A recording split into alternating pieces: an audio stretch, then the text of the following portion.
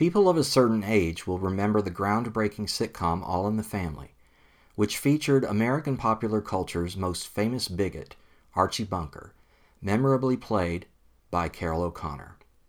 When the show began in 1971, Archie represented Nixon's silent majority of perpetually aggrieved, middle-aged white guys who were not only disoriented by the various civil rights and anti-war movements of the time, but actively resisting them.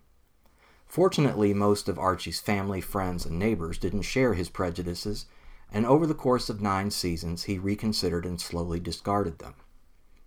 Many say this show couldn't be made today. Maybe not, but that doesn't mean it's irrelevant.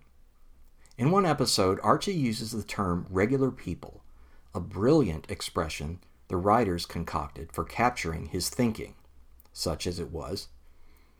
Of course, he was referring to people like himself, able-bodied, heterosexual, white, Anglo-Saxon Protestants.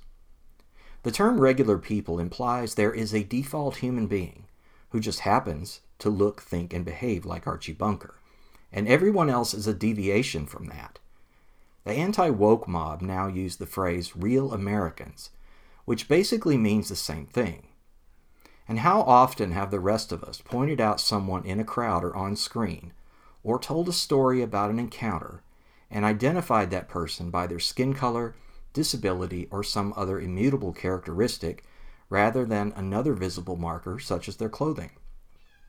When we draw attention to those things, are we not unthinkingly suggesting they're not regular?